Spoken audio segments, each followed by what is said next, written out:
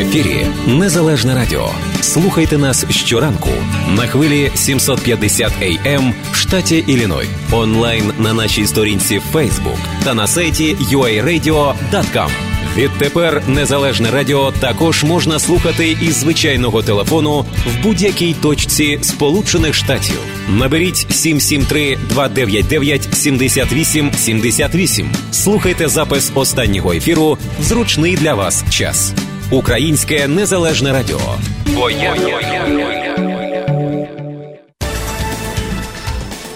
Сьома година 37 хвилин. Продовжуємо нашу передачу. І на самому початку я анонсував, що у нас буде включення із Києва. І зараз цю хвилину ми маємо вже на зв'язку нашого київського кореспондента Сергія Омельчук. Він з нами в ефірі. Доброго дня, Сергію. Доброго дня. Доброго дня, чекав. Сергій, ну от за всіма цими результатами, які на сьогоднішній день, ну ще, я так розумію, не підраховано остаточно, але вже більше 50%, здається, підраховано, так? Так. І за цими всіми результати дивовижні. За цими результатами, от не знаєш, як до цього ставитися. Це, ну, відбувається, не знаю, втілюється мрія подолати старе, корупційне, яке тяглося і за ногами, і не давало Україні ходи, або плакати про те, що відбувається якийсь процес, який не в руслі українізації, щось, ну, тобто, поки що це невідомо, але, ну, мовляв, ставиться знак запитання, що таке може статися. Тобто є певне застереження. От як до цього ставитися? Ну, хочу сказати відразу. Вибори в Україні відбулися. Це факт. Перемогла партія нинішнього президента України Володимира Зеленського. Теж факт. Абсолютно. В мажоритарних округах оце якраз факт, який ніхто практично не очікував. Ось я буквально за 10 хвилин до ефіру підрахував кількість переможців в мажоритарних округах. Їх у мене, я їх нарахував 123. Це тобто, якщо... Слуга народу переможців, так? Так, Слуга народу. Якщо додати до тих там 121, 123 чи 5 депутатів, які проходять по списку Слуги народу, плюс ці мажоритарники, тобто виходить, що у Слуги народу в новій Верховній Раді 9-го скликання буде парламентська більшість. Тобто понад 240 мандатів. Це означає, що в Україну повертається однопартійна політична система. Ну, от як факт.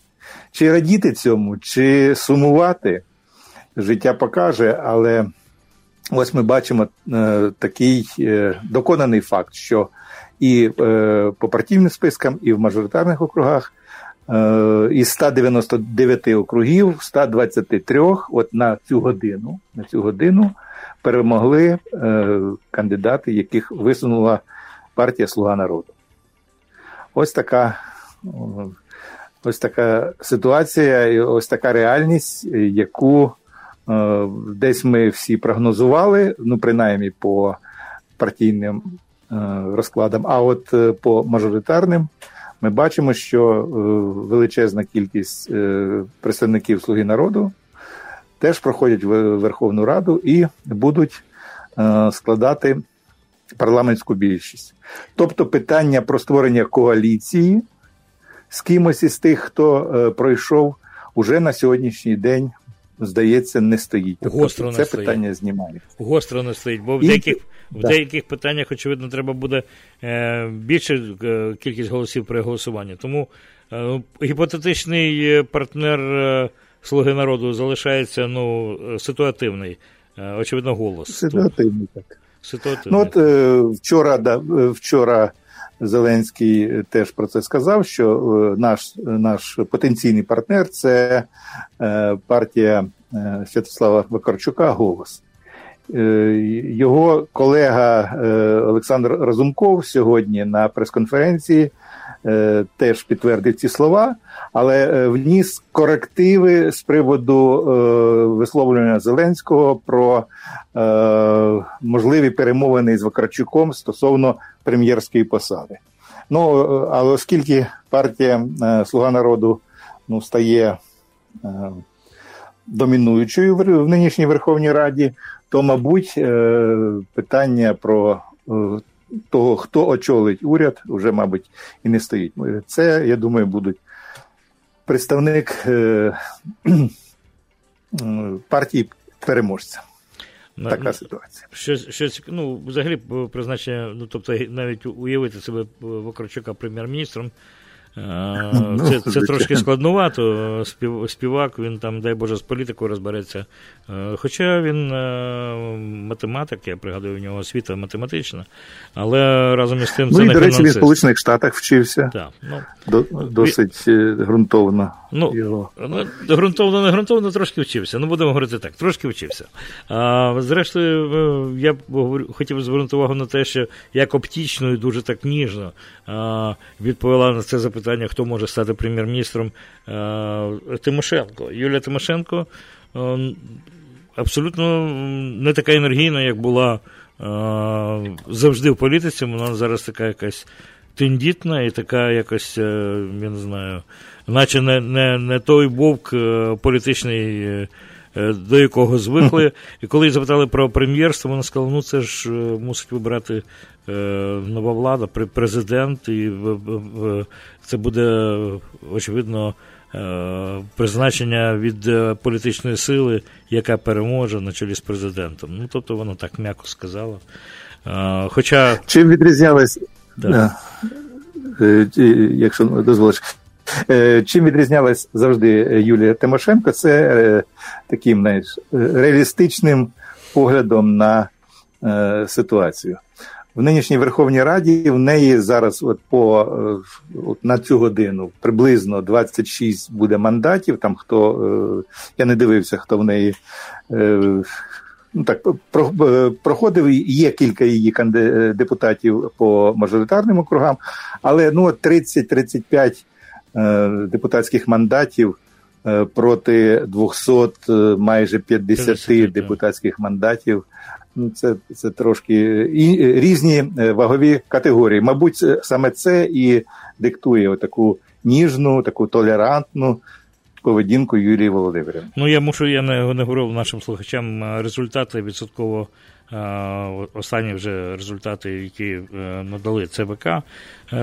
За результатами підрахунку голосів партія «Слуга народу» набрала 42,35%.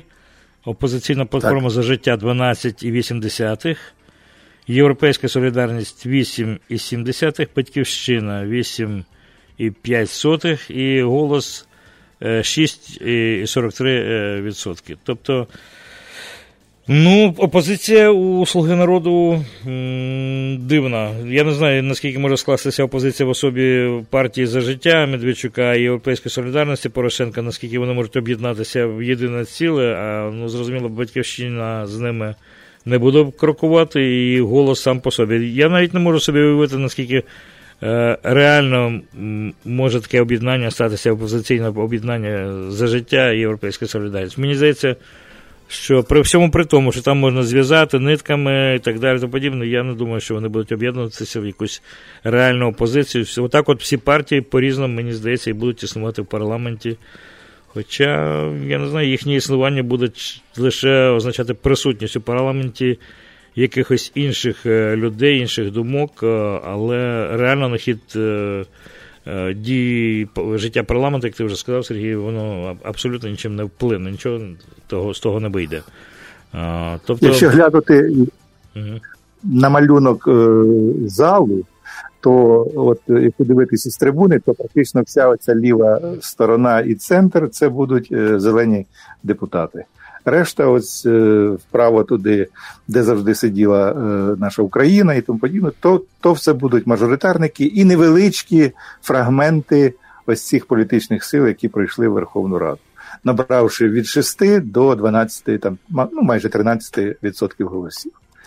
Якщо ми весь час говорили раніше про вибори, то ми говорили завжди, чи то на рівні президентів, чи то Верховної Ради, говорили про те, що реклама, яка, і взагалі не тільки реклама, а телебачення, ці дебати, постійне просування кандидатів від своїх людей, від кожної партії, воно, як ми говорили, зомбоящик, воно впливає на людину, і люди наші голосують телевізором. Ну, тепер не вийшло так. Цього разу не вийшло так. Чому? Тому що, будемо говорити, опозиційна платформа «За життя», вони мають 12,8, це вплив телевізора теж таки, але це 3 каналів, це 112, News One, ЗІК. Так, в одних руках, і воно не дало такого шаленого якогось результату. Європейська солідарність – це 5-й канал. Теж, він менший, непробивний. Єдине, що 1+1, очевидно, дуже добре дивляться. «Слуга народу» попереду. Я думаю, так, якщо ти дозволиш свої міркування з цього приводу. 28 років минуло від початку, від того моменту, коли була проголошена незалежність. Це практично той цикл, життєвий цикл покоління, коли, якщо ти до 28 років там не збувся або не там пішов так, як ти вважаєш за потрібне, то далі то вже питання випадку.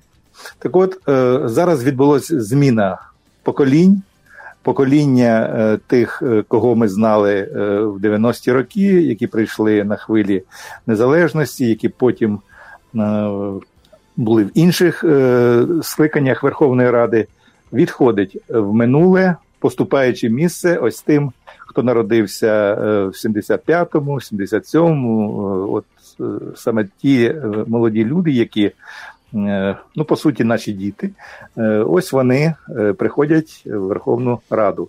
Яким чином вони комунікують? Звичайно, вони комунікують із світом та й між собою, мабуть, вже на іншому технологічному рівні. На рівні інтернету, на рівні всіляких гаджетів, всіляких інших новинок, технологічних новинок. Тому ось ця Верховна Рада і її результат, мабуть, і демонструє. Так, телевізор залишається поки що головним, так мовити, носієм обміну інформації, але телевізор як така технологія, яка нав'язує свою програму глядачам, поступово, мабуть, буде все-таки відходити на друге місце, і йому на зміну буде приходити ось ця інша технологічно розвиненіша річ, яка дасть можливість і комунікувати, і ухвалювати рішення і власні, і, мабуть, групові швидше. І плюс саме голосування, ти ж бачиш, як швидко все стає зрозумілим. Ще 28 років тому ми не могли собі уявити, що так швидко після виборів вже будемо знати лідерів, аутсайдерів. А зараз все миттєво рахується, електронні протоколи обробляються Центральною виборчою комісією. Поки ті паперові протоколи під'їдуть, ми вже практично будемо знати весь склад Верховної Ради поіменно і з прізвищами. Ось це, мабуть, така цікавинка, така особливість цієї виборчої кампанії. І ще, якщо дозволиш, ще одне, такого невисокого рівня участі у виборах Україна ще не знала. Навіть 50% не набрали ті, хто прийшли голосувати. Якщо бути точним, то 49 і 48% потенційних виборців прийшли до виборчих урн. Все. В Києві теж. Я до цього хочу... Найнижча явка, да. Київ, я до цього хочу додати, що взагалі про явку, про те, скільки буде виборців, що це буде дуже низька явка на вибори. Про це вже говорили перед самими виборами, то що літо якось дивний спосіб впливає на людей, і вони аморфними стають. Але найсмішніше, що найвища явка на виборчих дільницях була у переможній Чернігівській області. 49,84%. Чернігів попереду всіх рулить. А Закарпаття найменше, 41%. І, що не цікаво, всі проугорці на Закарпатті відійшли у вічність, вже тепер так виглядає, що Закарпаття за нових умов буде більше доєднуватися до України, тобто відстань Закарпаття буде зменшуватися. То весь час чомусь Закарпаття все далі і далі віддалялося від України. Тепер воно в зворотній бік буде крокувати до України. Я так сподіваюся, не знаю. Але найголовніше те, що я говорив на початку передачі, що оті всі особистості, яких ми знали, там Литвин, Пашинський, попролітали. Так я про це говорив, і тепер повторюю, що всі пролітають, всі. Пролітають і Савченко, Надія Савченко, і всі голосів, собі герої України. Всі герої і всі не герої, але всіх, яких ми знали, найхитріші, найкрутіші, Живаго, всі пролітають і не знаю, що сказати, Грановський, Балоги там пролітають. Богуслаєв, це я повторююся, вже наші слухачі, хто на початку це чув, рефрен почують, але ті, хто включився, можливо, можуть зрозуміти, що пролітає мільярдер. Ну, як це таке може бути? В Україні ніколи мільярдери не пролітали. Мільярдер це вже виграв. Ну, в даному випадку ні.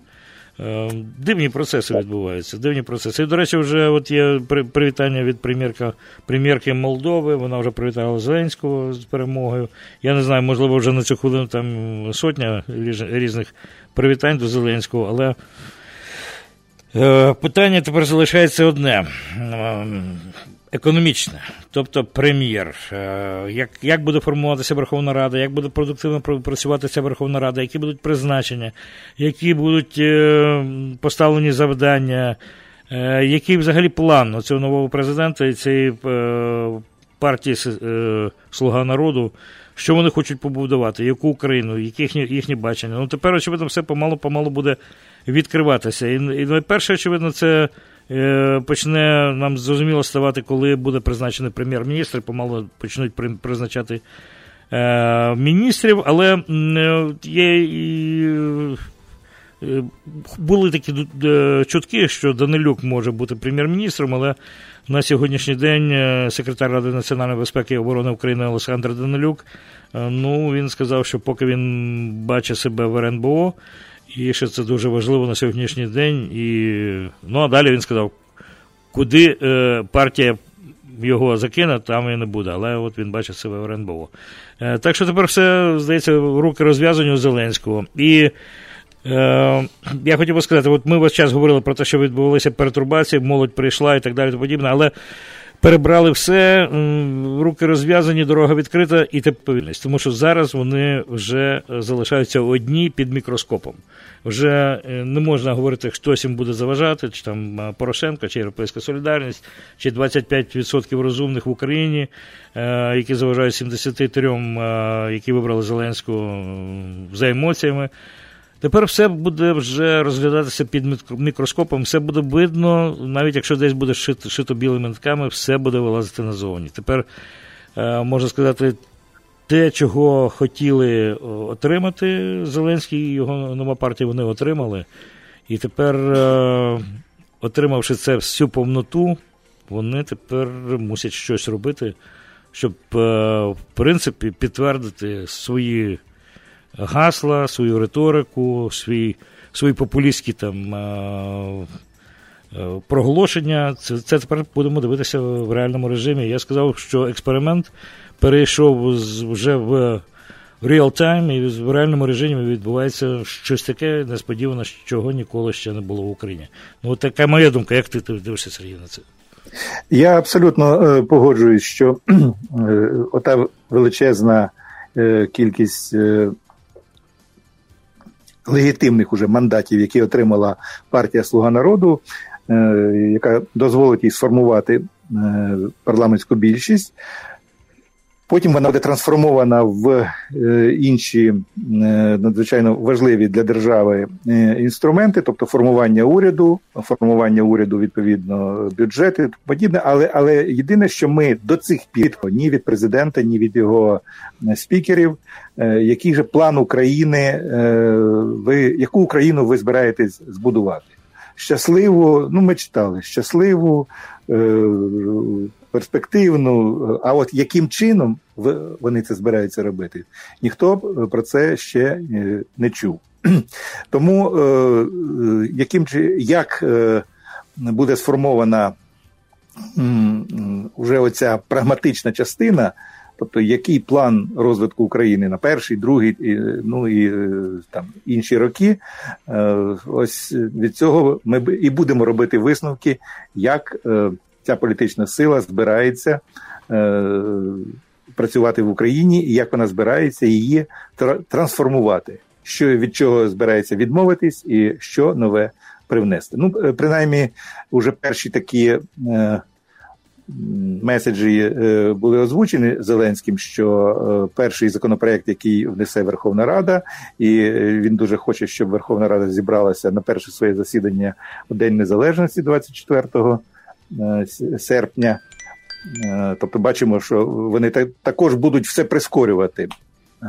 Не будуть чекати 9 вересня, коли там збігає 30-денний термін після оголошення, а 5 серпня ми знаємо, що до 5 серпня Центральна виборча комісія має оголосити результати виборів. Так от, перше, що вони хочуть подати, це закон про позбавлення депутатської недоторканності. Якщо це ось перший такий законопроект буде поданий і протягом сесії Верховна Рада його опрацює, там, здається, не треба. Ні, 2 сесії все одно треба. Тобто на кінець наступного року ось та ключова річ, яка і, по суті, тягнула до Верховної Ради всіх мільйонерів, мільярдерів і всіх, хто не хоче працювати в законодавчому полі, буде усунута в тій якості, в якій вона зараз існує. Тобто дуже багато йшли в Верховну Раду, щоб сховатись від правосуддя. Що ж, ми будемо, Сергій... Якщо вони це зроблять... Бо я просто час нашої передачі завершується, це про великий жаль. Я з приємністю говорив ще довше.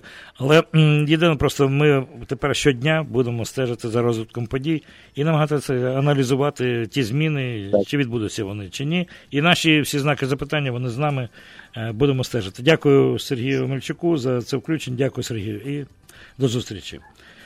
Вам теж до зустрічі, до побачення. І дякую всім вам, шановні слухачі, які підтримують Незалежне радіо, які з нами. Всього найкращого. До зустрічі завтра, як завжди, у Незалежному радіо.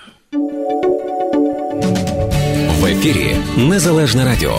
Слухайте нас щоранку на хвилі 750 AM в штаті Ілліной. Онлайн на нашій сторінці Facebook та на сайті uaradio.com.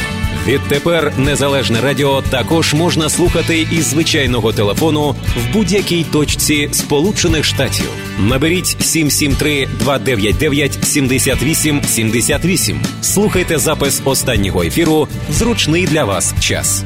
Українське Незалежне радіо. Бо я